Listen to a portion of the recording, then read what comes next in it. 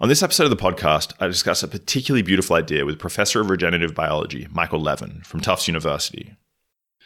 The idea goes something like this. Imagine if the blueprint for your body, its size, its shape, the arrangement of all the cells, wasn't stored anywhere in your DNA. In fact, imagine there is no blueprint. Blueprints are necessary when building with passive materials like stone and iron, in which case you have to specify where each element goes. If instead your building material acts more like cellular automata, elements that have their own local agency, then you can get fantastic emergent phenomena for free, without ever having to lay down any schematic.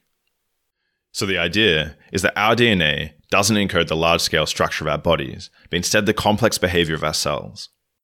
We emerge from the collective behavior of millions of tiny biological machines, our cells, each acting in their own individual interests.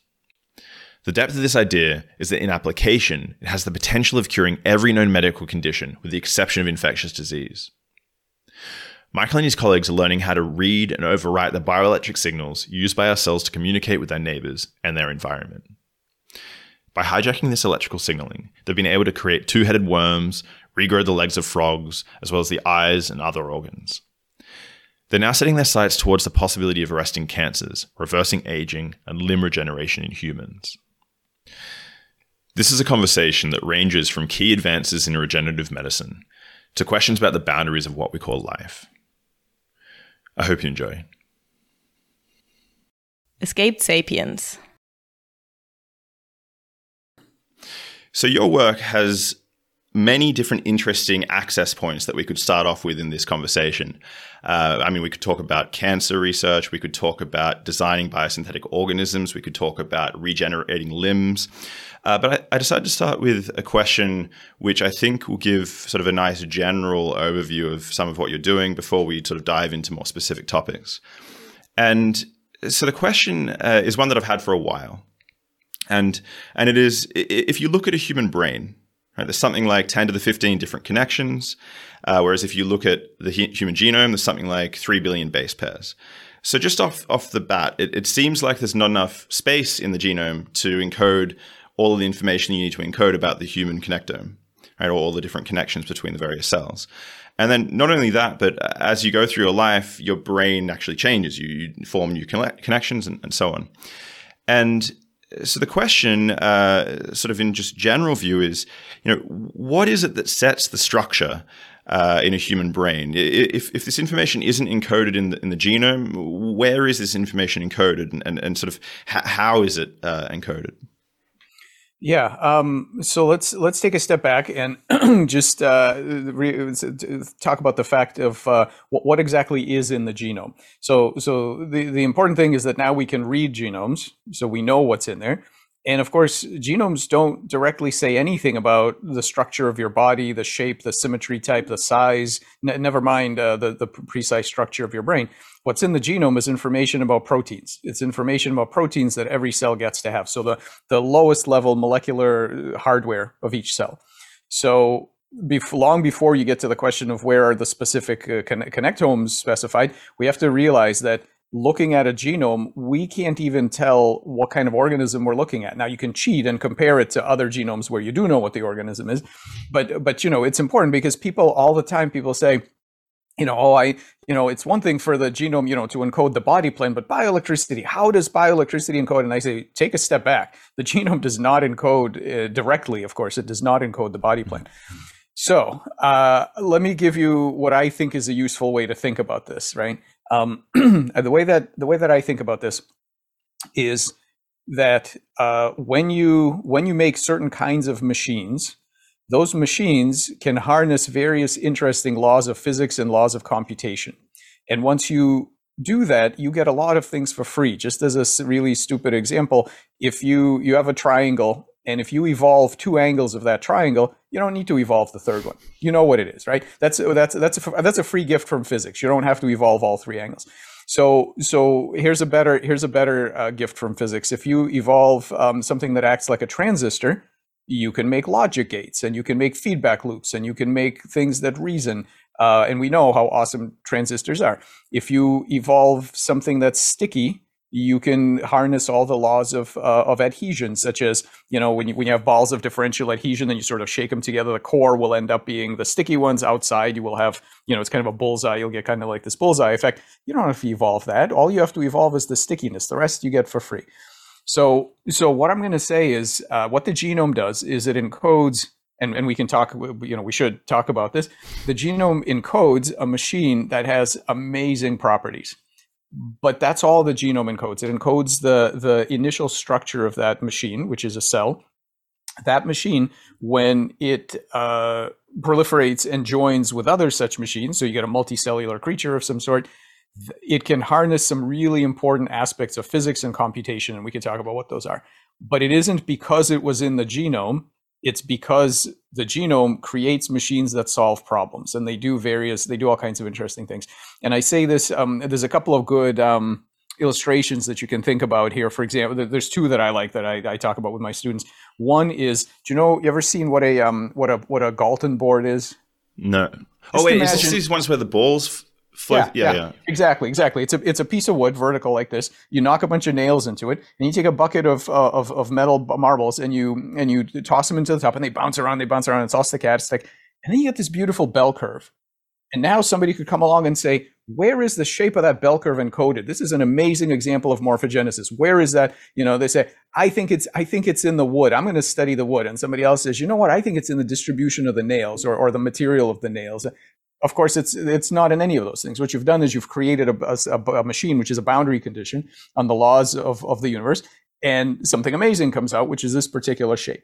The same thing if we make an AND gate out of a few transistors, you make an AND gate, and I show you the truth table of this AND gate. You say, "Oh man, that is amazing. Where's the encoding of this truth table? Where is it written down?" You say, "Well, it's not written down anywhere." You say, "Well, it's got to be in one of these transistors."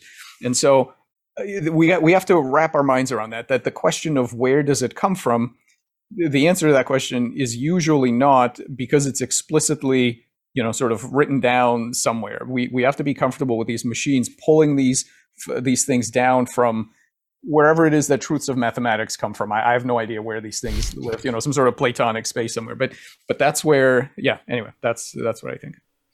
So it's sort of like, so the image I sort of form in my mind is sort of like a flock of birds where you have, each individual bird has a very simple set of rules about how far it stays away from its nearest neighbor.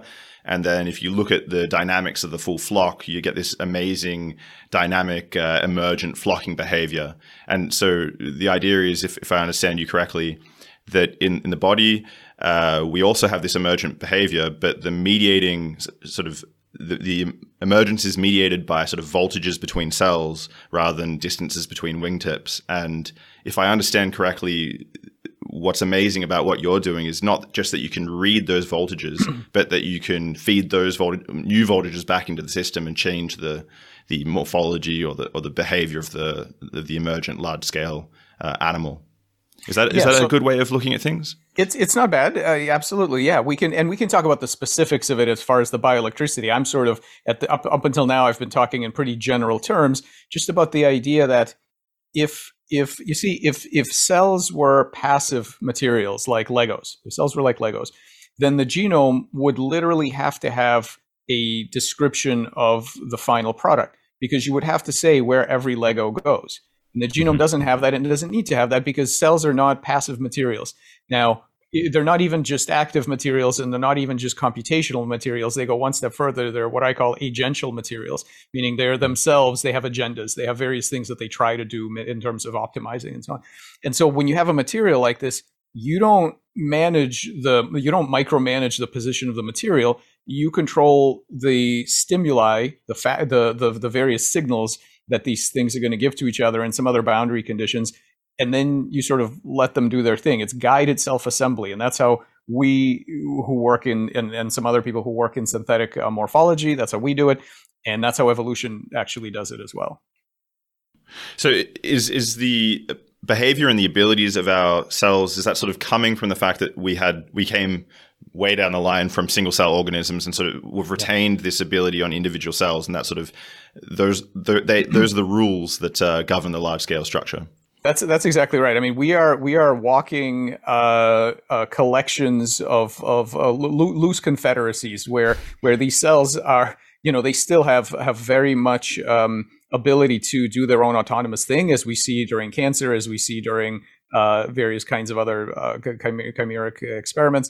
We have to everything that evolution does to a multicellular organism is done in the context of having to manage these competencies in these cells. It's the difference between building a tower out of bricks and building a tower out of cats. If you want to make a tower out of cats, you're going to have to be searching a completely different space. You're going to be searching a space of rewards, of incentives, right? Of things that that your subunits actually care about. If you're working with bricks, there's good news and bad news. The good news is you don't have to worry about what the bricks want. You can rely on them. They're pretty much, all they're going to do is obey the laws of gravity, and you can rely on them to pretty much stay bricks, and that's it. And so, but then you have to micromanage. Then you have to know where every brick goes. If you want to build something out of agential materials, you have lots of other possibilities, but you're also going to get surprises, and you're also going to be subject occasionally to defections. So that's cancer. That's basically, there's going to be a breakdown of this kind of order, and something's going to go off on its own. And I've given another talk somewhere called "Why Robots Don't Get Cancer," and this is why. Because when you only have one level of building going on, then you have no concern with defections from that plan. So I wasn't planning on speaking about cancer this early in the discussion, but since you brought it up, why is there anything other than cancer? I mean, if we originally came from single-celled organisms, they would like to themselves to survive, not their neighbors. So why? How did we get to a point where we had any sort of organization at all? I think that's exactly the right question. Is not why we have cancers. Why is there anything other than cancer? That's exactly right. And there are many stories about multicellularity and why cells learn to cooperate. I'll give you my favorite story, but it's not the only. And by the way, multicellularity has been, evolution discovered it multiple times. I forget the exact number, but it's something like 40 or more times. So there probably isn't just one story about why this works, but I'll tell you what I think is an interesting one. And this was developed by Chris Fields and I a few years ago, and it's called the imperial theory of multicellularity, and it works like this. Imagine that every agent, in this case every cell, we're starting off with cells, every cell has a fundamental drive. The fundamental drive is to minimize error, prediction error. So this is like the Firstonian sort of active inference kind of paradigm, where you are receiving some sort of inputs, you have internal expectations about what should happen next, and your goal is to drive that error as low as you can so that you're rarely surprised. It makes sense, because if you're surprised all the time by things that go on, you're probably not going to survive very long, right? So now you're in this environment. There's all kinds of things happening in this environment, some of them more predictable than others. But what's the most predictable thing around? Well, it's you. So you yourself are the most predictable thing for you. So it would be nice if you could surround yourself with copies of yourself so that you see where this is going, so that you wouldn't be surprised so much. So if you're a single cell, a winning strategy is, I'm going to divide. And when I divide, instead of letting my daughter cell sort of float off and we all take our chances in the weird wide world, what we're going to do is I'm going to, let's say, addict that cell by some goodies that I make, let's say neurotransmitters or something. And let's keep that cell nearby, and I'm going to surround myself so that inside my environment is quite predictable, because I'm basically surrounded by copies of myself. Now, the cells on the outside, of course, are frontline infantry. They have to deal with the outside world. And so now you get this interesting idea where there's the stem cell, and the stem cell inside has a niche, and the niche is protecting it. And what the stem cell is going to try to do is prevent all of those from reproducing, because it wants to be the stem cell, and the rest will be the soma, the body, and they're disposable, and they have to face the world and do their best. But it's sort of hidden, and so that is kind of the start of multicellularity already, right? That drive for predictability and that drive for error minimization is one thing you can see that would certainly facilitate the ability of multicellularity to arise. But then, so how does differentiation, like cell differentiation, happen? Because you want something in order to have complex behavior. I suppose you want different types of cells. You want skin cells and muscle cells and so on. So how does that emerge in your picture, following this pathway? I mean, that particular aspect of it isn't something that I've spent a ton of time, studying actually. But I think it's pretty reasonable to think that, inside of every cell is a set of biochemical and biophysical processes that are fundamentally equivalent to like a neural network, right?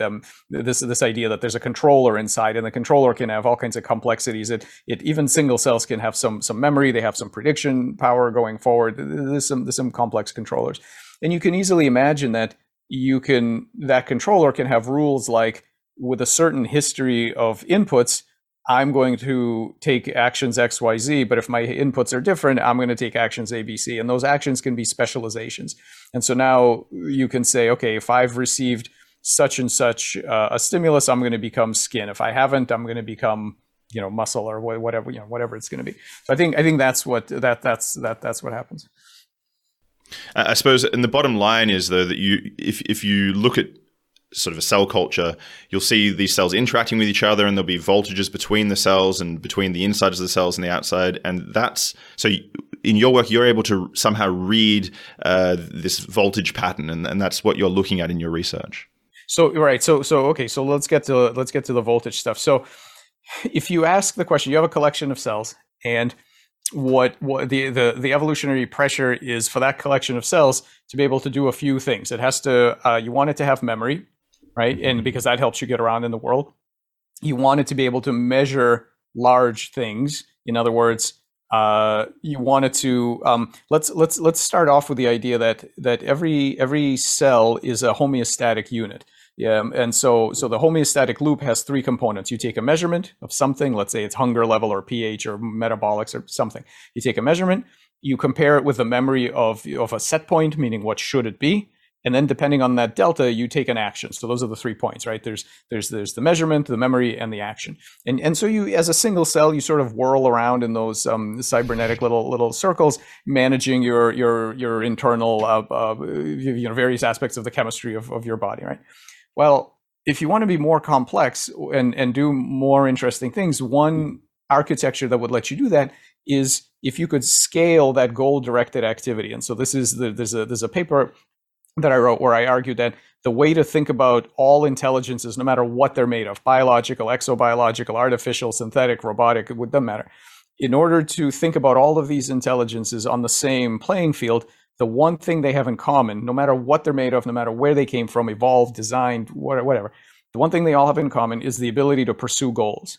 And the way you can classify them is by the scale of their goals. So if the biggest spatiotemporally, and it actually, when you draw this, it looks like a Minkowski cone actually when you draw these things out, because you can collapse the space and you have to worry about like how big are these goals.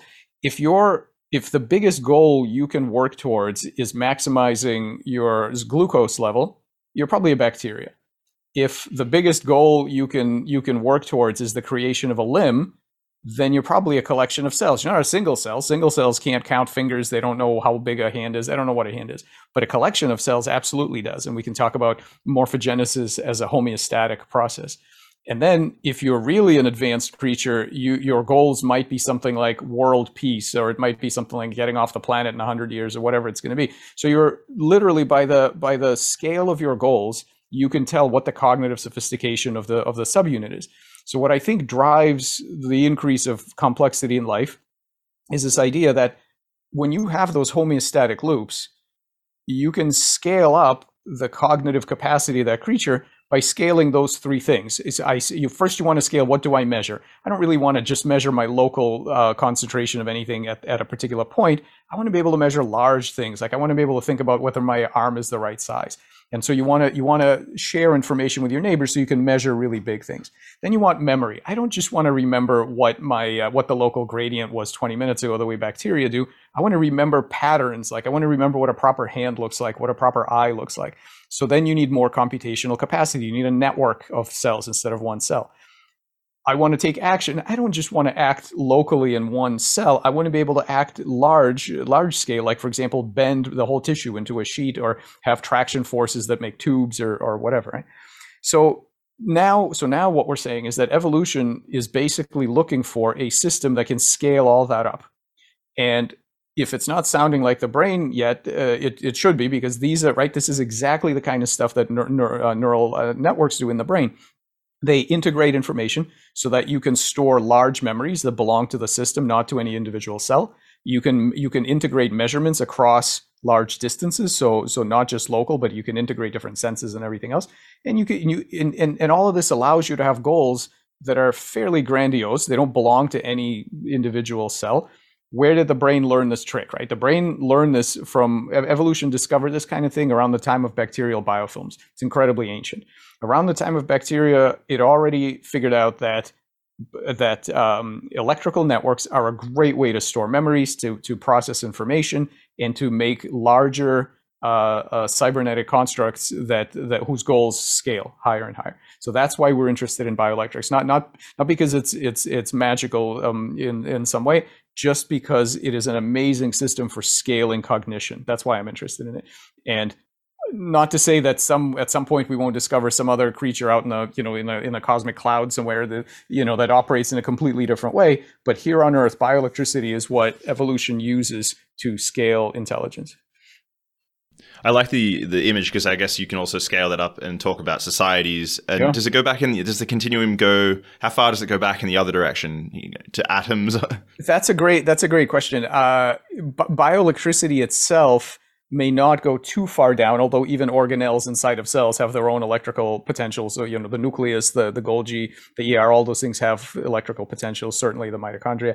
But aside from that, the kind of the deeper question is, if we think that cognition scales, is there a zero? How far down does it go? And we just had, in fact, just an hour ago, I was part of a live stream with some folks, including Chris Fields and other people, that we were really talking, Carl Friston and some others, and we were really talking about this issue of that we have a model, both Carl has a model and Chris has a model, and they're compatible, about basically all the way, and I'm gonna butcher the physics, so I'm not even gonna try, but I do encourage you to have Carl and Chris on to talk about this. But the bottom line is that there's a way to look at all this stuff to basically turn the whole thing on its head, and to say that physical objects that don't have any cognition are extremely rare. That basically the common situation is not zero. It's a low level. It's very basal. But what biology does is scale the hell out of it and into familiar things that we see. But I'm not sure. I don't believe that there's in this world anyway. I don't believe that there's much of a zero. I think, and you can tell, because even if you ask yourself, okay, what does Well, you have to do two things. First of all, you have to assume that all these things we're talking about, cognition, intelligence, sentience, whatever we're talking about, it's not binary, right? I think the biggest problems come, and all kinds of unsolvable pseudo problems come, when people say it's binary. It's either, you're either just physics. I hate that phrase, but people say it's just physics. And then some people say, and then they say, well, this thing is of course truly, cognitive, and they mean themselves and maybe some apes and maybe some dolphins. And so then that is, and we can talk about that if you want. That's a completely dead end way to think about it for reasons of biology. But if once you accept that it's a continuum, then you can ask yourself, what is the most basic, what is the absolute most basic version of some kind of cognition? Like what is the very end of that spectrum should look like? And one of the things that has to be there is some degree of goal directedness. And again, not to dive into the physics too much, which again, I don't fully own anyway. But one can easily look at least action principles as a way to say that this is the most basic form of cognition. And of course, people are going to say, well, look, it's a rock, it falls down the gravity. Well, that's not advanced cognition, right? It's not advanced cognition. You have to be clear. Nobody's claiming that rocks have hopes and dreams like we do about getting down to the bottom of an energy well. But you have to ask yourself, well, what does the most basic version of my goal-directed activity and also my goldfish's electric activity, goal-directed activity, and also a thermostat's goal-directed activity, what does the most basic version of that look like? And I think if you had to formulate what the simplest, sort of a minimal version of that, it would look exactly like least action laws. So what's the minimizing principle then that takes you from, what is it that drives towards intelligence and more complex? What is that mechanism? I think it's surprise minimization. I think it's all about prediction error. I think in the Fristonian sense, I think it's about systems that, and this is what life does. Life couples metabolism with information processing. It makes sense because information processing is costly. You have to pay for it. And what you end up with are systems that persist, meaning that they can continue to operate as coherent systems to the extent that they can make better than average guesses about what's going to happen next. And I think it's all about prediction. And as soon as you have, I don't have a story about the origin of life, right? So I don't work on that. Lots of other people do. I don't have a story about that. But my story begins the minute you have the most minimal basic system that is able to do homeostasis. It's not a full cell. It's it's going to be an extremely simple thing, but it's able to do homeostasis. It survives because when environment changes, it takes actions to get back into the Goldilocks zone of whatever it's doing, right? Probably some simple chemical reaction. And as soon as you have that, the race is on after that, because now the more complexities you pile onto that. So how far back can I remember? How far forward can I anticipate? How complex of a pattern can I hold on to? What is what's my ability to avoid local maxima and navigate that space a little more competently than just roll down the local hill? As soon as all of those things become drives that propel intelligence. So once you understand this sort of emergence, these emergent properties, what does that allow you to do? So what are you able to do now in the lab that, if I just had the idea that everything is DNA and that's just how I view things, what can you do experimentally in terms of applications that someone who has sort of just the DNA old view can't do? Yeah, that's a great question. I spent lots of time on this issue because my view on this and the paper is actually just came out this morning.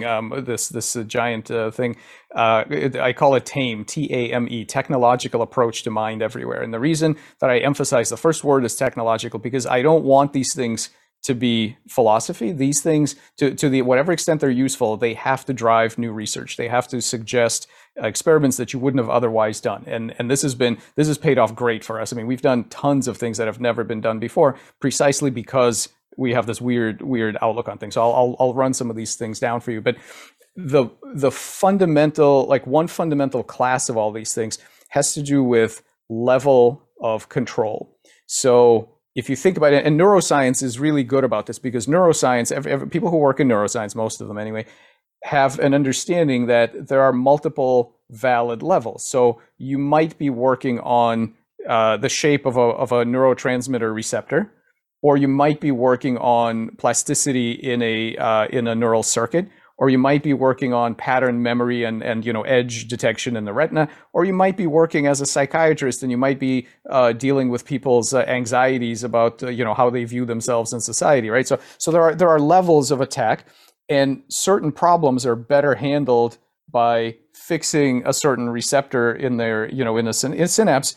Those kind of approaches are unlikely to help someone who, for example, has existential doubts about the meaning of life and doesn't know what to do with themselves. It could be a chemical imbalance, but it often is a rational problem, not a chemical problem, right? And so the same exact thing is true in molecular biology. Many people in the field, and in fact, the main paradigm nowadays in molecular medicine is considered to be reductionist. It's not really reductionist because if you say to people, well, then you probably want to talk about quantum foam. Well, they don't. They want to talk about biochemistry. So it's not really reductionist, but they found a level that they appreciate. That's the chemical level, and the idea is that everything should be cashed out in these chemical terms. The limitation of that is this. It's the same limitation of taking the lowest level view in fields like neuroscience, like computer science, like other fields. When we work with a computer, we don't try to manage it by controlling where the electrons go and shaping the copper, right? You write code at a higher level. You treat this thing as a completely different type of device, and that allows you to do incredible things that, in theory, if you were Laplace's demon, maybe you could get everything done by pushing electrons around, but that's, of course, you're losing the whole point of this thing, right? And similarly, if there was a chess game going on, sure, you could take the approach that I'm just going to track where all the atoms are, and I'm gonna right, that's the level at which I'm going to look at this. You could do that, but you would miss everything there is about what a game of chess actually is. You would know nothing about these various goals that go on, protect the king, dominate the center, all this stuff that goes on. You would be none the wiser about it. And by the way, you'd be here till the sun burns out, trying to make predictions about what's actually going to happen next. The same thing happens in molecular biology. If you think that all of life basically has the agency of a wind-up clock, meaning that the body, the cells, the tissues, they don't have their age. I mean, people will say it's zero, but on my scheme, it would be something like minimal. Let's say some sort of simple machine. Then you've only got one way to make changes. That is, you're going to be down at the level of the hardware, the way we used to program in the 40s and 50s, where if you sat in front of a computer, you would have to be literally plugging wires in and out, right, to get it to do something. All of molecular medicine is about the hardware. So genome editing, CRISPR, right, protein design, pathways, rewiring pathways. The problem is that because there's such a complex piece of physiological software that sits between the genome and the anatomy, it's incredibly difficult to know what to do at this lower level to fix system level problems. It's an inverse problem. It's a horrible inverse problem. It's a little bit like if you had, if you've ever seen the fractals, right? These really complex pictures, they come from a simple formula, right? Z cubed minus 7z plus I makes this incredible thing. And you look at that and you go, wow, that's got 3 giant curlicues. You know what I want? I want 4 curlicues. What should my formula be? Good luck with that, because that inverse problem is incredibly hard. The same thing here. So if beyond kind of some low-hanging fruit of single gene diseases and things like that, if you want a different hand, or you want to repair a hand, or you want to make an eye or something like this, what genes are you going to manipulate? How are you going to control all of the different cells that have to be involved? It's incredibly difficult to do all of this from the bottom up. Wouldn't it be nice if you could do the same thing that we do in neuroscience? Here's how we do this in neuroscience. 10,000 years ago, if you had a dog or some sort of farm animal and you wanted it to do something, we didn't know any neuroscience. You didn't have a prayer in hell of going in and manipulating all the all the neurons to get the thing to walk along and pull the plow and do everything it's supposed to do. No, and it's possible in theory, it's possible, but you didn't have to do that. You trained it. Right? And that's it. And it would do what you want. Now, why was that possible? That shortcut, that's an amazing shortcut. Why is that possible? It's possible because you recognize that what you're dealing with is not a wind-up clock. It's got a certain level of agency where it actually has preferences, which means you can use rewards and punishments, and that it has memory and it has certain goals that it's trying to meet. And now you manipulate that, which is a much easier space to deal with. And you don't need to know what's between its ears really to do that. I mean, it helps in some cases, but you don't really need to. So here's what we do in biology and biomedicine. We start with the assumption that you cannot, just by sitting in your armchair, you cannot assume that all of these things, these embryos, organs, tissues, you can't sit there and assume that they are like wind-up clocks. You can't make that assumption. You need to do experiments. You need to do experiments, which means trying different engineering strategies that target higher levels. Some of those will fail, and then you might conclude that, well, maybe those levels aren't there, okay? And some of them will succeed, and you'll say, I've discovered that actually there is a perspective on the system that takes advantage of the agency. So I'll just give you some simple examples. Here's one example. You have a flatworm, a planarian, and flatworms typically have one head and one tail. And when the amazing thing, one of many amazing things about these flatworms is that they regenerate. And so if you cut them into pieces, every piece regrows exactly what's missing, and you get lots of perfect little worms. In fact, they're immortal. Because of that, they don't age. They don't have a lifespan limit. So yeah, amazing. So okay, so you got this flatworm, you cut off the head and the tail, you've got this middle fragment, and then you ask the question, okay, how does the system know what to grow? And more importantly, how does it know when to stop? Because the amazing thing about it is the cells grow really rapidly at the wound site. They start to grow, they move around, they change gene expression, they do all this stuff. And then they make a perfect little head and tail, and then they stop. Then the whole thing stops. And so now, why does it stop? Well, in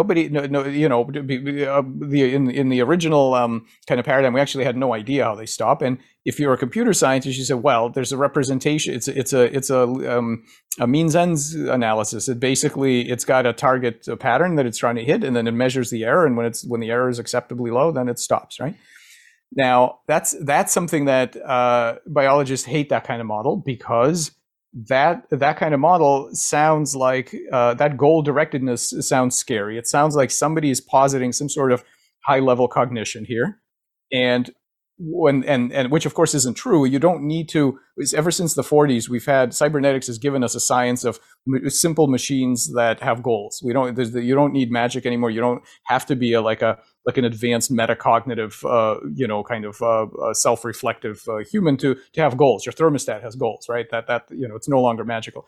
But what biology likes in general is feed-forward emergence. So what it likes is to discover simple rules, and when all the agents in parallel execute, it's kind of like your bird example. When they execute those rules, out comes something amazing. So in embryonic development, what they would say is the DNA it's basically a cellular automaton system. The DNA determines the local rules. All the cells execute the rules, and the rules are such that eventually you turn that crank long enough, by emergence you get this frog or fish or whatever you get.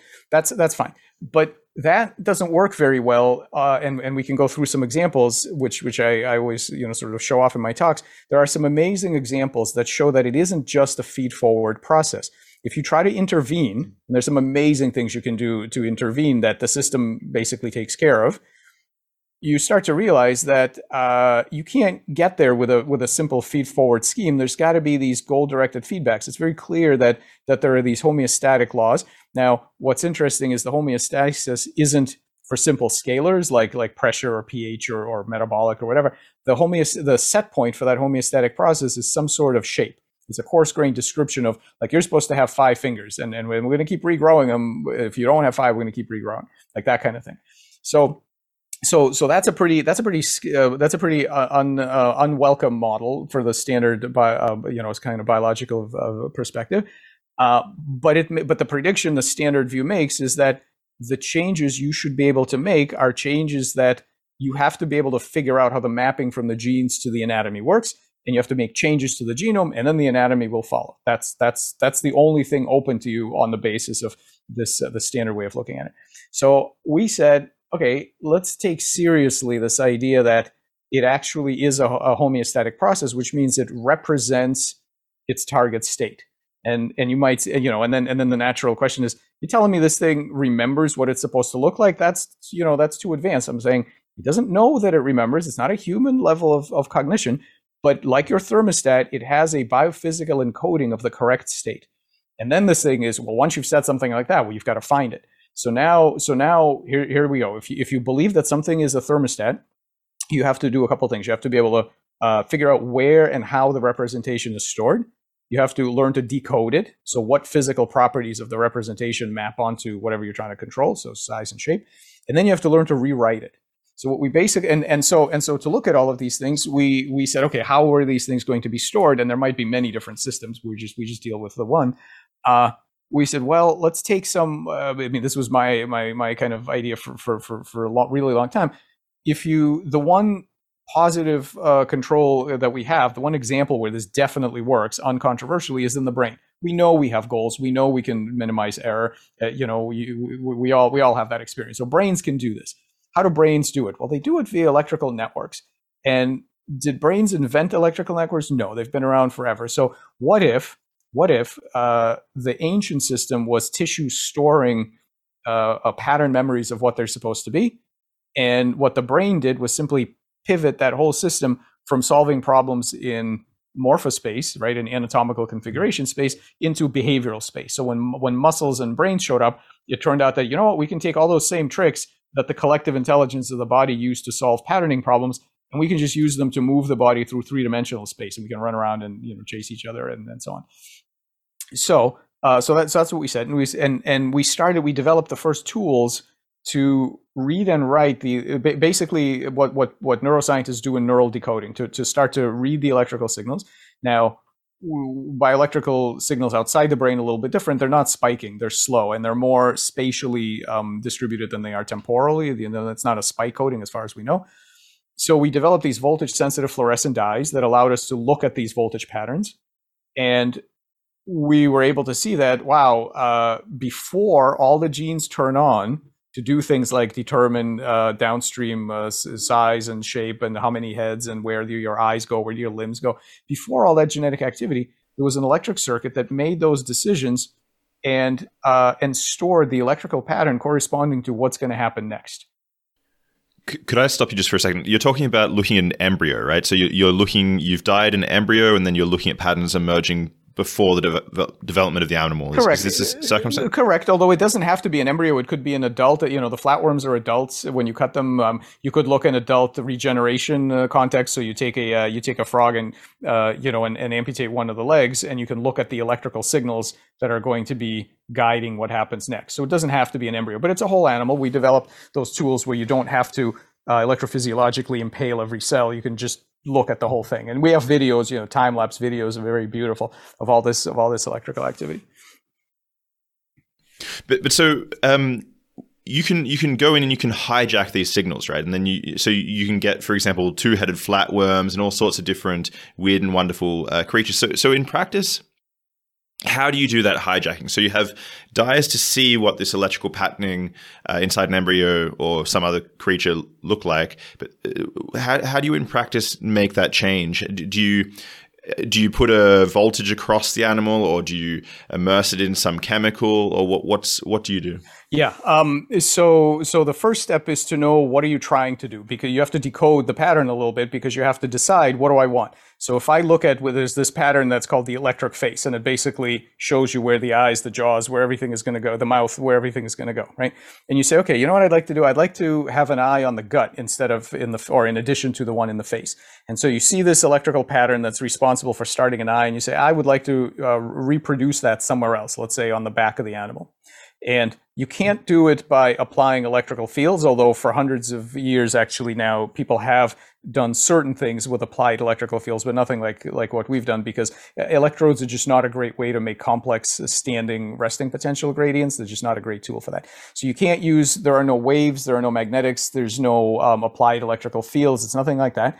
What you do is you steal all of the tools from neuroscience. And the cool thing is, which tells you something interesting, that the tools of neuroscience do not distinguish at all between neural and non-neural cells.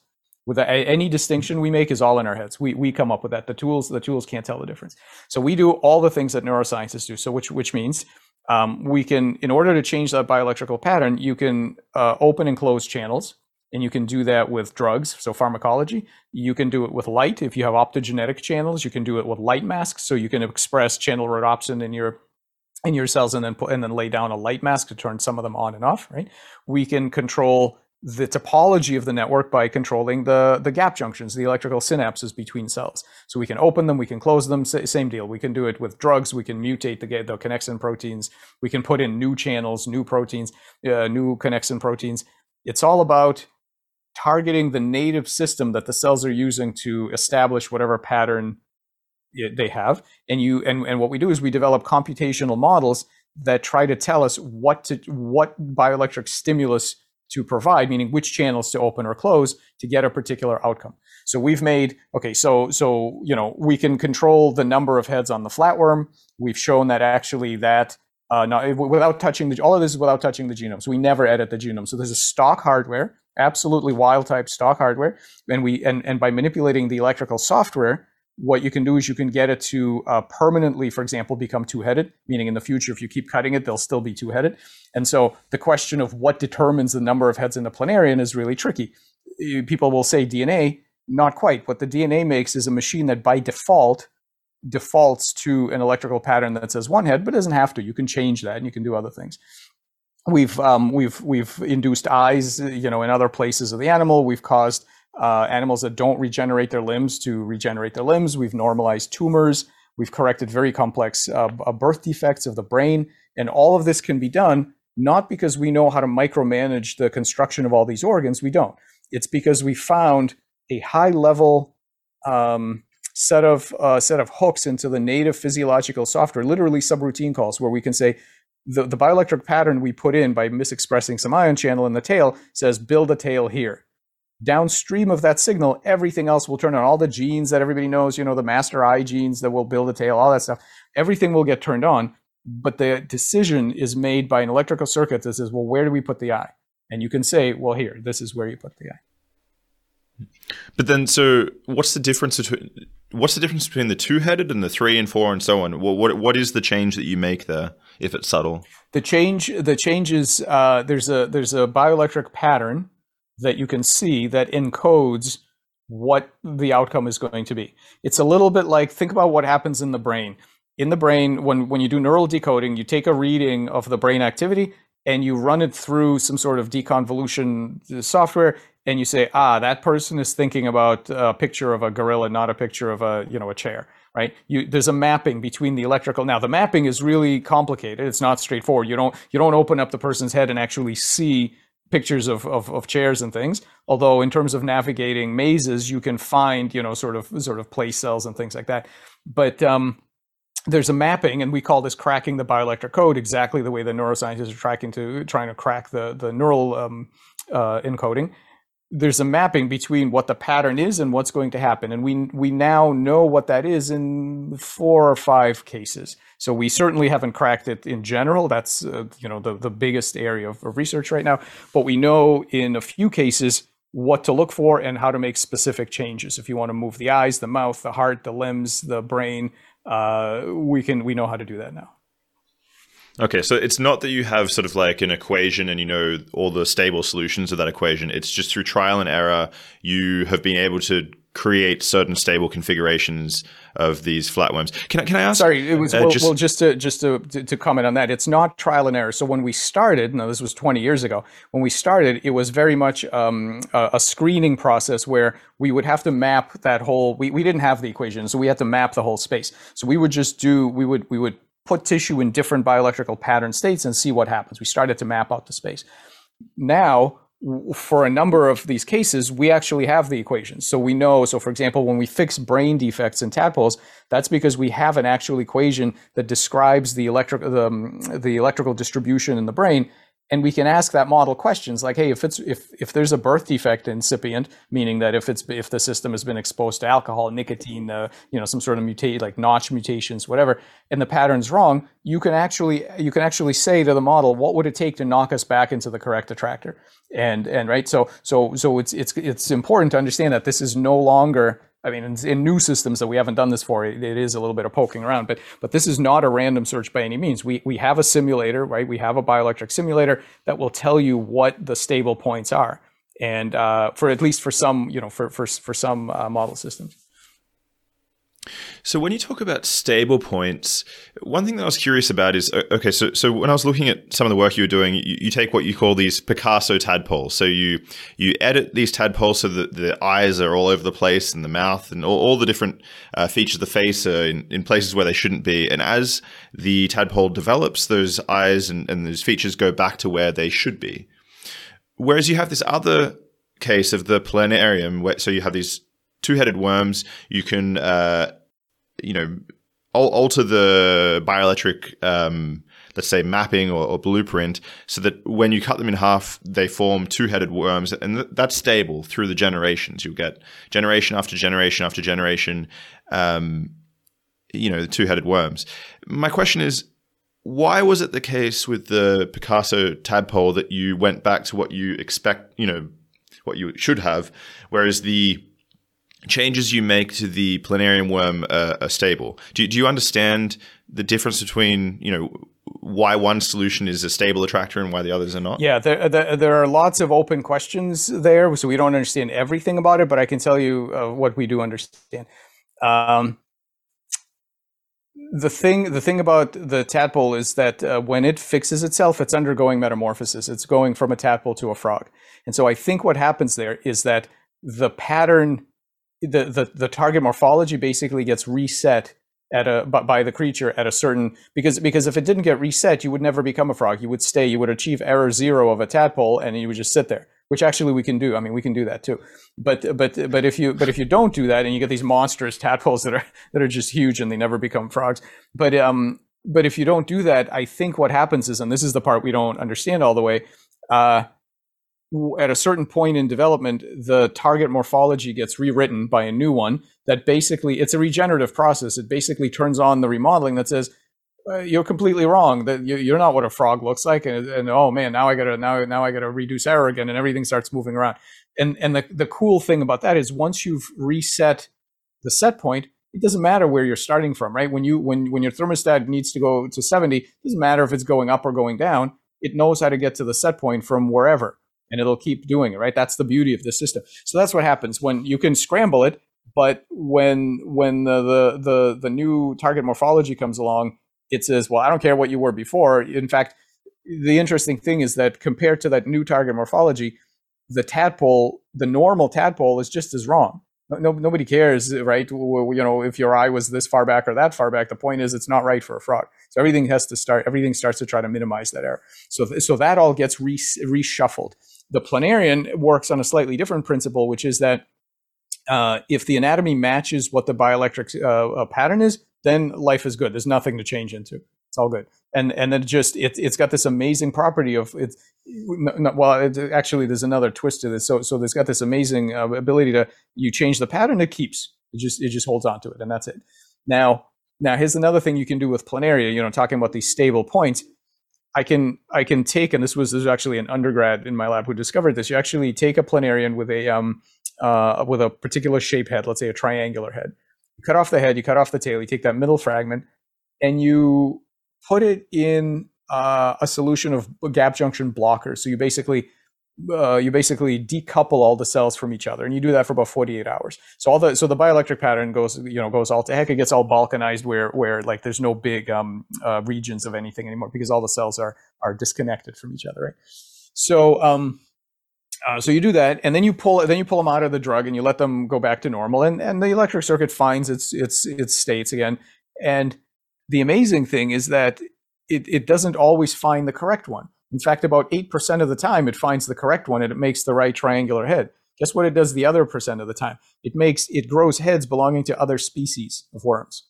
Same genome, nothing wrong with the hardware. The genome is completely normal, except that the electric circuit got knocked into a completely different stable point.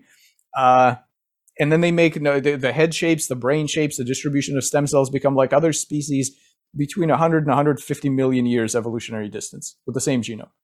So that tells you many things. It tells you that actually the hardware is capable of, by default, it always finds that it's very, very reliable. It always finds the right attractor, but we've learned to perturb it. And then it finds other attractors in the state space of that circuit that evolution happens to be using for other species at the moment. Now, one interesting thing about this, which we do not understand yet at all, is that you make one of these planarians in about 8 days, it makes a head of the wrong species, and then it finishes growth, and then it sits there for about 3 to 4 weeks, being this other species. And in 3 to 4 weeks, something bizarre kicks in that we do not understand, and it goes back to normal, and then it remodels back to a triangular shape.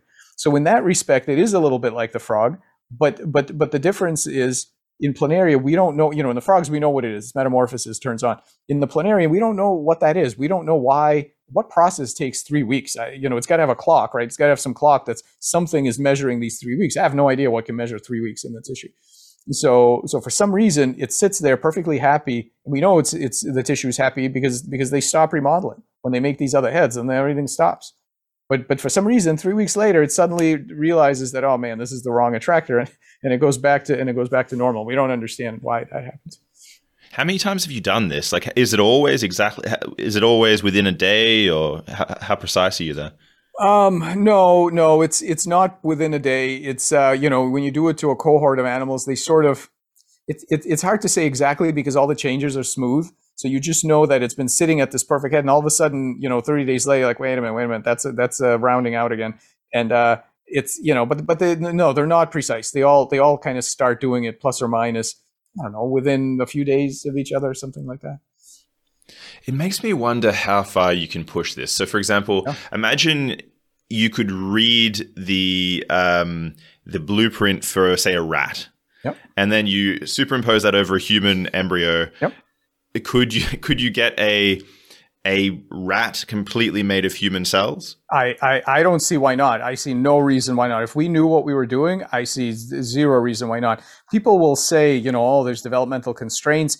And I mean, I can think of a few things. So, for example, if the rat has some sort of weird protein, in its whiskers that's structural for something, and that humans just don't have that, okay, no amount of bioelectrics is going to help you. If you don't have, or maybe some enzyme, I mean, I have no idea, but if rats have some sort of weird enzyme that humans don't have, that's not going to appear from this process. But morphologically, I'm a firm believer, and this is, people say this is science fiction, but I don't see why this is not possible. I think the end game of this whole business is someday, some future version of us is going to be able to have an anatomical compiler. We're going to be able to sit down in front of a computer, draw whatever living thing you want. I don't care if it looks like something you've seen before or you've never seen before. A six-legged frog with a propeller on its back. You can draw whatever is biologically even possible. You should draw it. And then, if we knew what we were doing, the anatomical compiler would give you a set of stimuli that you would have to give to some kind of cells, and they can be probably a wide range of cells to build whatever it is that you just drew. So that kind of complete control, I think it's possible. Yeah, I think it should be possible. I mean, there'll be constraints. There'll be some things that, like special proteins and enzymes and things, but overall, it should be possible. So I guess the big important question to ask following that is the sensible question is, if you killed that rat, would it be murder? Well, let's talk about, okay, so that gets into an interesting area, which is something that I've been actually working on, which is this idea of just trying to break down a lot of these barriers, that surround various definitions. So we throw around a lot of words: organism, machine, human, whatever. We throw around these words, and obviously, for the purposes of the legal system, you have to pretend that they're firm, the way we do with the word adult, right? We have this definition of an adult. There's no such thing as an adult. Nothing happens on your 18th birthday that makes you a different creature than you were the day before. It's all nonsense. But for the purposes of getting, moving on with life, we kind of pretend that that's real. But realistically, what we have to think about, the biology is telling us that all of these categories are extremely soft. So whatever you are as a human, and people say all the time, the human brain is unique. It does this, and just start walking backwards. Okay, human brain, what is that? How about 100,000 years ago, 500,000 years ago? How about before that? Where are you gonna, are you gonna say, are you gonna be able to draw a sharp line where you say, I saw some parents, those parents were not, cognitive, self-responsible, whatever, and they have an offspring, bammo, that offspring now has it. The parents didn't have it, the offspring has it. I've got a line. There's no such, that's completely implausible, right? That never happened. And the same thing in embryonic development. If you say, I am a cognitive being, a single cell, that's just a biochemical system. Well, guess what? You used to be a single cell. We all took that journey across the Cartesian cut. We all started life as one cell. Smoothly, slowly, step by step, you became the system that now makes claims about how special you are. Where do you think that happened? It's completely implausible to think that there's something sharp and amazing that happens to you, So having said all that, that means that we really need to understand, when we use these terms, what's essential, right? When somebody says a human, what is really a human? Is it the cells they're made of? I don't think so. You could go out, and this is, science fiction has done this to death, this idea. You could go off and And you could have a bunch of your organs replaced, and you could have all kinds of things replaced. You could have no trace of initial human DNA in your body, as long as is that what makes you stop being human for the purposes of what's murder and what's not? I don't think so.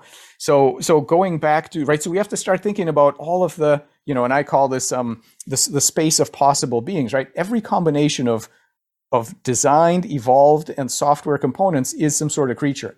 We have people now that have implants that drive wheelchairs, right? And so, with their mind, they control the wheelchair, right? So that's, you're 99% human, 1% you've got some smart chip that does something embedded in your brain. We also have hybrids, which are brain cells driving little robots. So you might have a vacuum cleaner that's got some human cells embedded on it that helps it drive around. That's 99% robot, 1%, 1% human. You can make every combination in between. Every combination. And there's no magic now there's no magical percent. Well, at 72%, now you got a human. Completely implausible. So that means that we are going to be surrounded by cyborgs, hybrids, synthetic, augmented humans, transhumans, you have all this stuff. The transhumanist movement, you're going to have senses that the rest of us don't have. You're going to be plugged into, you'll have an implant that gives you, somebody will have a direct sensory input to the stock market. Somebody else, it will be to the, the solar winds because they want to feel how the solar corona is doing. We're going to all live in these, novel worlds. And for the purposes of what's murder and what's not, we're going to have a definition of what do we really mean when we say human. That has nothing to do with what you're made of or how you got here, evolved, designed, wherever, what your parts are. We got to do better than that. And so, and I mean, if, we could talk about that, what I think that is, but it isn't going to be based on what your genetics are, what your cells are. All of that is swappable, and it is being swapped, rapidly. I think people are going to fight about this, though. It's going to be another spectrum that people are not so happy about. Oh, I mean, compared to Darwin gave us this amazing idea that there is a continuum, a smooth continuum where you cannot distinguish humans from animals. That's what Darwin claimed, right? Because before that, you had the Garden of Eden, and I in my talk I have a painting of Adam naming the animals in the Garden of Eden. It's very convenient because you have firm categories. You have a human, and then you have some sheep and some other stuff, and you can say by looking at them and by knowing where what kind of animal they are, you can say exactly what it's capable of. You can say what you can make claims about what our ethical obligation to it is, all that kind of stuff. Darwin said, no. There isn't that sharp distinction. There's a smooth gradient, right? What's coming is going to make that, and we know, and we know what an upheaval that was at the time. People still are going crazy over it.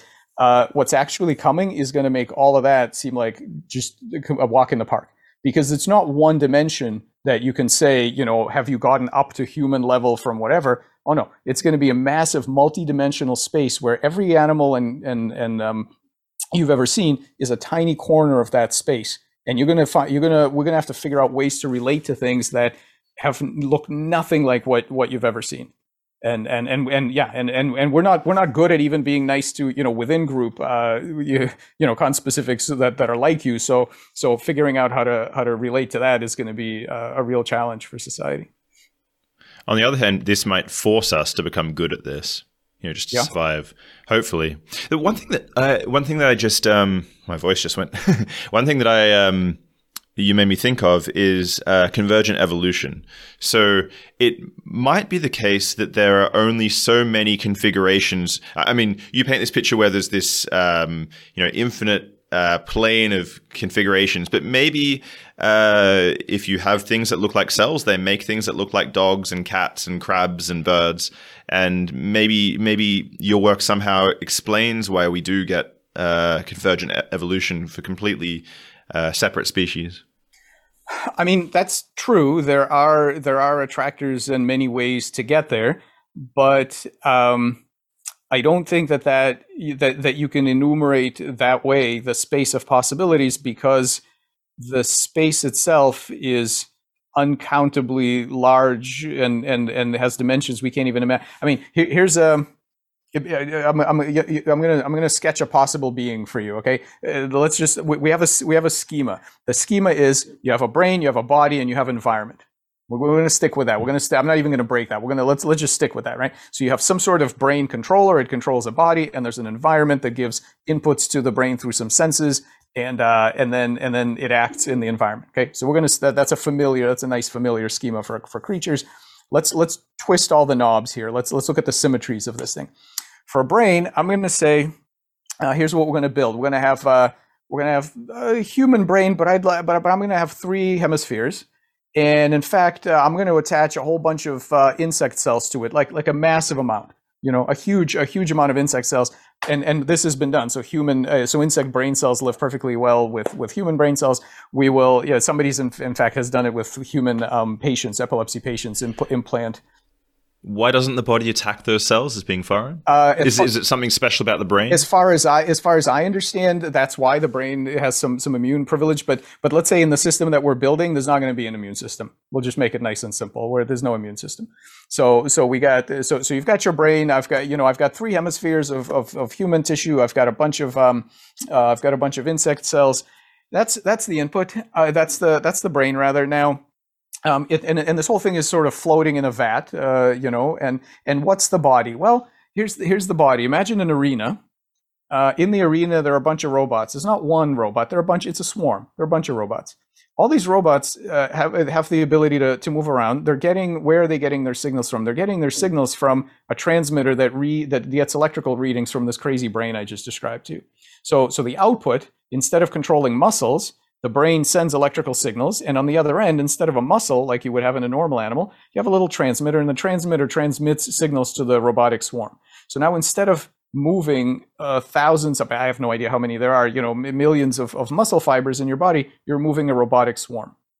Now, that's your body now, right? So you're a brain in a vat, and you're moving a body, as in all of the kind of sci-fi stories, but your body is now a robotic swarm.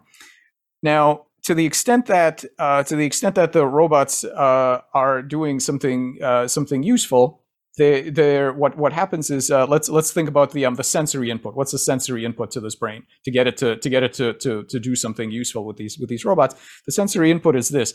There's a crowd of people sitting around this arena, and they're watching the robots, and they're tweeting about it, and they're on social media. And the more amused they are by these robots, they hit the thumbs up button, and the more thumbs up buttons you get, there's some glucose that gets dumped into the tank for the brain and sort of feeds it, and maybe there's some endorphins and happy molecules and whatever, right? That's the body. So now there's zero reason to think that in short order that construct wouldn't learn to do interesting things with its body to get more reward. Every living thing can be trained in that way, and so now you've got this agent that is about as alien as you can imagine, but you can tweak all of these components, right? And we will have things like this. And you can ask yourself, how do I relate to this? Because if the body's complex enough and the brain is complex enough, it might have very high level of intelligence. There's no reason to think that humans are the top of the food chain at some point. We all know what a diminished capacity human is, right? You go to court and they say, well, he's got diminished capacity. We can't blame him because doesn't have the IQ to know what he's doing. How about expanded capacity? What happens when you start getting the first people that have twice the moral capacity of a normal human? Like, wow, you should have really, you have the capacity to have really watched out for all of this stuff and, not had the consequences of whatever you did. A normal human couldn't be expected to do that, but you could have seen that coming because you've got way more IQ than the rest of us. What's your moral responsibility? So all of this space of massively different intelligences, different brains, different bodies living in different worlds with different capacities, all of this is coming. And I sure hope that what we're going to learn from all this is that you can't establish your ethical responsibilities based on what something looks like or how it got here. I suppose there you're describing a creature which wasn't. You didn't arrive at it through some evolutionary process, right? So it might be the case that your solution space, the minima you're able to access through evolution may be very different to and that's actually very exciting. I'd like to see this crazy creature at some point that you've described. But can I ask if we backtrack a little bit to the planaria? Can I ask?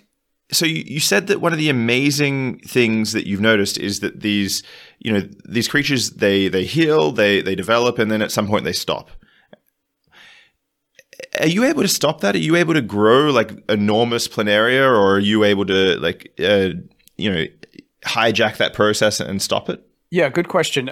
Size control is not one of the things that is easy that we have found easy to control. So we've gotten things to grow that normally don't grow. So for example, we've made frogs regenerate their legs. Frogs normally don't unlike salamanders, frogs don't regenerate their legs. So you amputate the leg, that's it. We've been able to induce frogs to regenerate their legs. So in one sense, that's an example of size control because you're getting something to grow that normally wouldn't. We have not made gigantic planaria. The size control seems to be tougher to crack, and we haven't generally cracked it. The eyes, we can make extra eyes on a tadpole. Those eyes are never bigger than normal eyes. They, at best, they're the size of a normal eye. And so, no, we haven't made giant worms yet. I guess there's a hint, right? People who have a problem with their pituitary gland, I suppose you end up with people who have gigantism, sorry, and you have all sorts of. I suppose the class of chemicals that you can use are already sort of laid out because we see people with these different anomalies. Let's say people with sicknesses. So we can jump downstream, and I feel like that's kind of we can certainly do that. That's a little bit cheating. I mean, we could certainly do that. We could certainly provide some sort of a growth hormone. Have a circuit that just provides more growth hormone, causes them to grow. I think that's a little bit of cheating. I'm not so interested in that per se. I would like to go upstream and say, how do you decide what the size of a flatworm should be anyway? Like, what's the primary? What's the way that the tissue decides what a correct size is? I'd like to know what that's about. And to be honest, we have not found that. We haven't cracked it yet. So how precise can you be then? Are you able to? You said you can get an extra leg on a frog, for example. Can you differentiate? I suppose, do frogs have a difference between their forelegs and hind legs? Are you able to differentiate there? There are three types of bioelectrical triggers.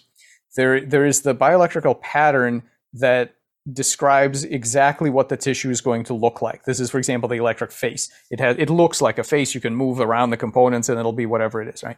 So it's almost like a paint by numbers mode. There's another mode which controls the organ. So I can say build an eye here, build a brain, build a whatever, right? And there's another mode which says, even a higher level mode, which just says build whatever normally goes here. Whatever it is, I'm not going to tell you what it is. You build whatever normally goes here. We don't yet have a great understanding of how to trigger those three different options whenever we want them. Okay, this is part of cracking that bioelectric code. We're still working that out, why it is that the bioelectrics works in these three different ways in three contexts. So in the case of the frog leg, the bad news is that all we know how to do is that third option where we just say, whatever normally grows here, that's what you grow. And it makes it like, it doesn't make, so that's the bad news. We don't know how to grow a heart there or a hind leg or something else if it's supposed to be a foreleg. The good news is for regenerative medicine, it never makes a mistake. It never makes something else. It never makes a tumor. It makes exactly what goes there, which means that once you've found that high level control, you can reach biomedically relevant outcomes without having to know everything there is to know about how to micromanage it. So that's the good news. So we're working to exploit that for medical purposes, but we don't always know why you get that effect versus being able to make specific organs elsewhere. There's something about the code there's many things about the code that we haven't cracked yet. Is there something special about frogs then in your, do you suspect that everything you're doing with frogs should be possible with mammals? Is there any reason why that wouldn't be the case? No, there's no reason why that wouldn't be the case. We use the frog because it's convenient, but we've done things in mammalian cells already. We're doing mouse limb regeneration now, so we're in the process of trying to get that to happen. the reason you know that these things are well conserved is because of human channelopathies. So there are humans that have mutations in these ion channels that we work with, and the outcomes are exactly what we see in the other model systems. They have craniofacial defects. They have heart, limb, brain. They have the same kinds of defects. So you know these same systems are operating in these organs in humans. When you get conjoined twins, is it ever the case that something along these lines has happened, or is it always two different, does this ever happen where someone grows an arm, a complete arm, and it's just this sort of a process at play? It's a good question. The problem is that it's rare that you know what exactly happened. So sometimes you'll have an embryo and some pieces that don't belong, and then you usually say, well, there used to be another twin and it resorbed or something. Like you never quite know what actually happened. There is a really interesting mutation in mice, although we don't know nobody knows what's actually involved. It could be an ion channel. That would be fantastic, but I don't know if that's the case. It's called disorganization, and these mice are really weird. It looks like every mouse takes a roll of the dice as far as what's going to happen. They're all different, and sometimes you just have a random leg sticking out of somewhere. You'll have various random organs in the wrong places. It just looks like somebody scrambled it. And I would love nothing more than to know that was some sort of a bioelectric perturbation, but it's not known actually what the issue there is. Do you suspect it's in the DNA, or is there a good chance that that's? Well, it is in the DNA because it's a line with what I think a bunch of deletions, if I recall correctly. So it is a mutant line of mice, but what's entirely possible is that part of what's mutated is a bunch of ion channels or one or more ion channels that are required for the organs to know where they're supposed to go.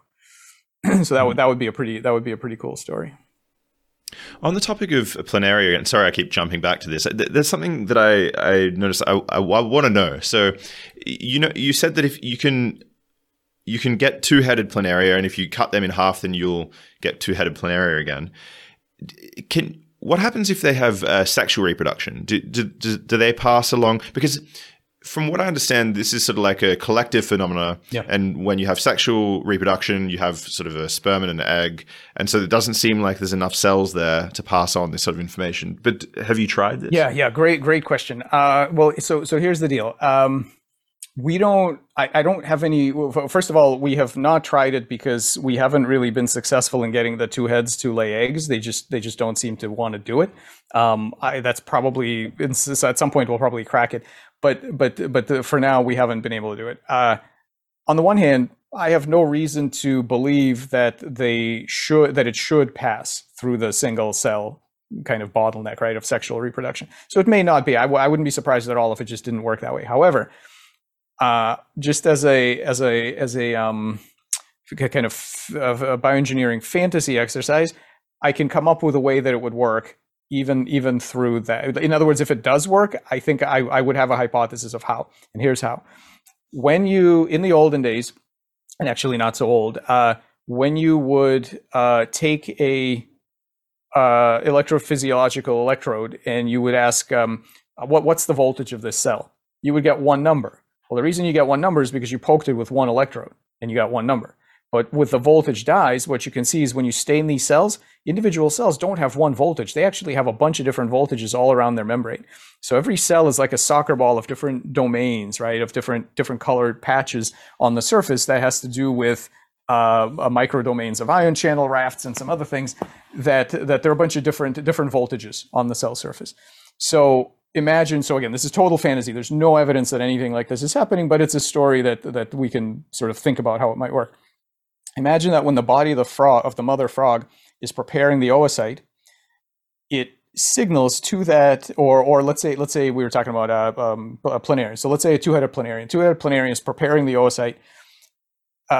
What it might do is impose signals on one side and the other that provide a little pattern within the surface of one cell. Not across cells the way that the adult has, but on top of one cell. So basically project the whole bioelectric pattern, just scale it down so that it projects to the surface of one cell. We already know that single cells, their surface is already an excitable medium that can hold more than one voltage. We already know that. In fact, in mammalian cells, which are small, like planarian cells, the individual domains can be as small as 2 microns. So that's the resolution. The resolution of it can be a little patch that's 2 microns. So that's actually a lot. You can put a lot of information there. So anyway, again, we don't have any evidence for this, but if it turns out that this thing does pass through sexual reproduction, I'm going to guess that's what's happening. That it's basically imprinting the pattern on the egg as it's made. I think it could be done. And I suppose egg cells are generally quite large as well, so that would help. Yeah.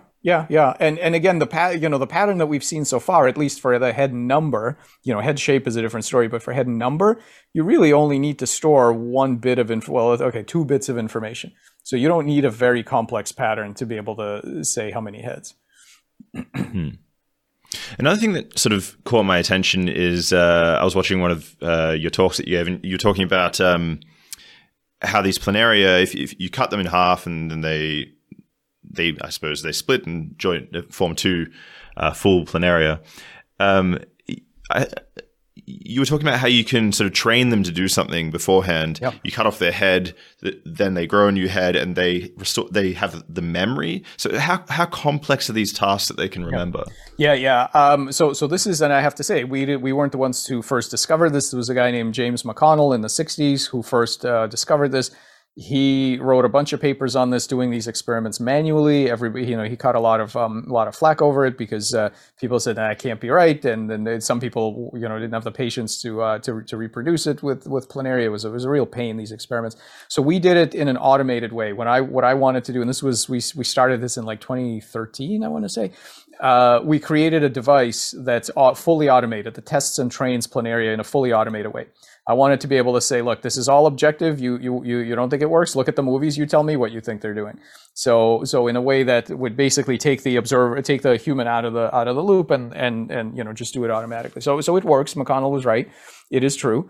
However, the tasks are not particularly complex, and I don't know that that's because they're not smart enough. I think it's because we haven't found things they care about enough. So we're using, McConnell used light flashes and electric shock.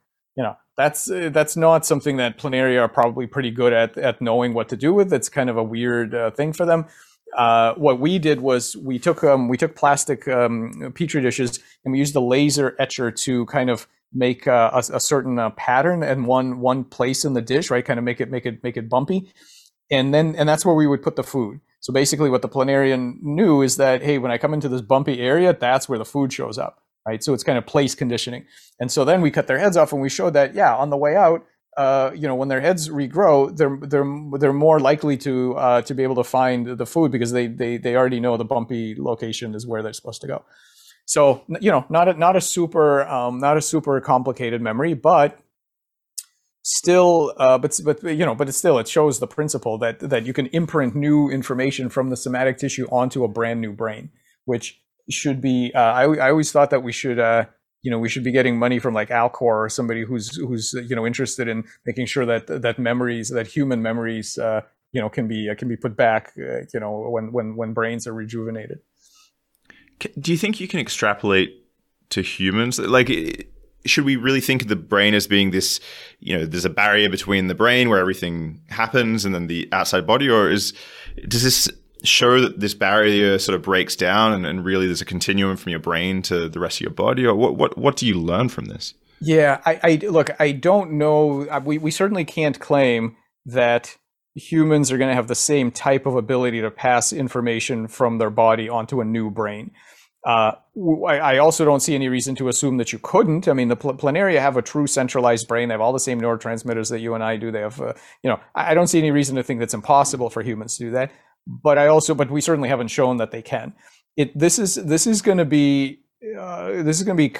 come up in a serious way, because in the next 10 years, people will solve this stem cell biology problem of degenerative disease, where they will repopulate regions of adult humans with 5-6 decades of memories with novels in the stem cell progeny, right, to cure degenerative disease. And then we're going to find out what happens? Do you wipe it? Do you end up with a blank baby basically, or do you end up with a human that says, I feel fantastic, and I still remember everything I had in my life? So, right, I don't know. We're gonna find out. But I see no reason at this point to be able to decide one way or the other. The future is going to be very weird.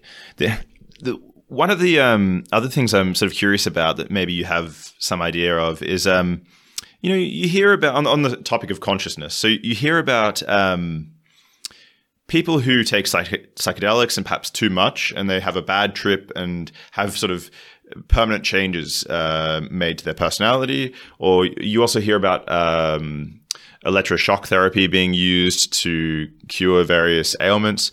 Do you have an idea of what's going on there in the brain that give rise to these sort of permanent changes to personality? And no, I'm not the right person to ask that question. There are plenty of people that know more about that than I. So I don't have anything useful to say on that. However, I will tell you a related story that I think is pretty interesting. Most general anesthetics. So it's interesting. Local anesthetics tend to be ion channel blockers. General anesthetics tend to be gap junction uncouplers. So here is an interesting thing where somebody goes into the hospital for some surgery. They walk in. They're a coherent, centralized intelligence, right? At least that's how they feel with goals and memories and everything else. And they say, "Boy, I hope the surgery goes well." In comes the halothane gas. All of the gap junctions in their brain start to get decoupled. Now, what happens? The cells are still there. Nobody's damaged. Nobody's injured. Nobody's poisoned. But they've disconnected from each other, and now the human is gone. The person is gone. Right, for the next however many hours, they're gone. Even though the cells are all there, but what's gone is that electrochemical that complex electrochemical state is missing. Now, here's the amazing part. And by the way, people have done anesthetics with plants. With that kind of anesthetic is exactly how we can induce the two-head phenotype. It's all the same stuff. The brain really did just borrow all this from non-neural cells.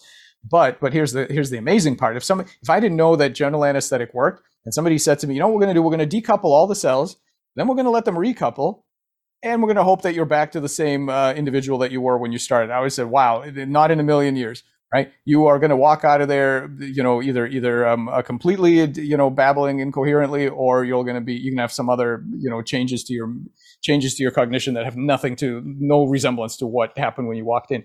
But that's not what happens when your cells regain. Most of the time, eventually, people come back to their original state. It's incredible that the brain actually finds the right state after being uncoupled and recoupled. However, some people don't. So there is this thing called a post anesthetic psychotic something where they actually don't come back to normal. And there's a great set of videos on YouTube that shows people coming out of general anesthesia, and they think they're pirates and gangsters, and they're talking all this crazy stuff because their brain is still trying to find the right set of patterns. But most people eventually come back to normal. I think that's amazing, and I don't think we understand that very well. Does that say that sort of the self, who you are, is sort of more in the hardware than the software then? Or does it say that you're actually a different person after you come back around, if you believe it's held in the self? What does it tell you about your sense of self? I mean, the question of what makes for a different person, of course, as philosophers have dealt with for a really long time, I'm not sure how useful of a question that is. I mean, I don't even know that I'm the same person that I was, some years back. I don't even know. I don't know what that does for us. Trying to answer that question, I'm not sure what that does for us. So I don't know about that. But as far as the software hardware, I think what that does say is that there is something in those cells that can be rebooted to restart the same bioelectric state that it had a while back. And we kind of already knew there had to be that, because you can ask the question, well, where does the bioelectric pre-pattern come from in early development? We know what happens once you have the pattern. All the cells obey and build whatever. But where'd the pattern come from? Well, it all has to come from one cell. It has to emerge from something that one cell egg is doing. So I'm gonna give you a guess, and it's just a guess. Although some other people like it. Stu Hammeroff and folks like that like it. I think that the cytoskeleton and maybe other components of inside cells keep a long-term memory, of which the bioelectric stuff is the it's basically the I don't know what you would call it. You could say it's the firmware that basically like kickstarts the electrical process again, right, and gets you back where you need to be. We know the egg does that because we can see the ion channels shuttling based on cytoskeletal tracks and things like that in early development. So that's my guess, but I'm not going to pretend to really have the answer to this. Like we don't know. There's so much about this we don't know. It's crazy.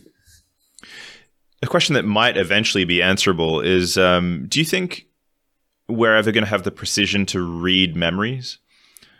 Is this something you? Yeah, that's a great question. I think to some extent,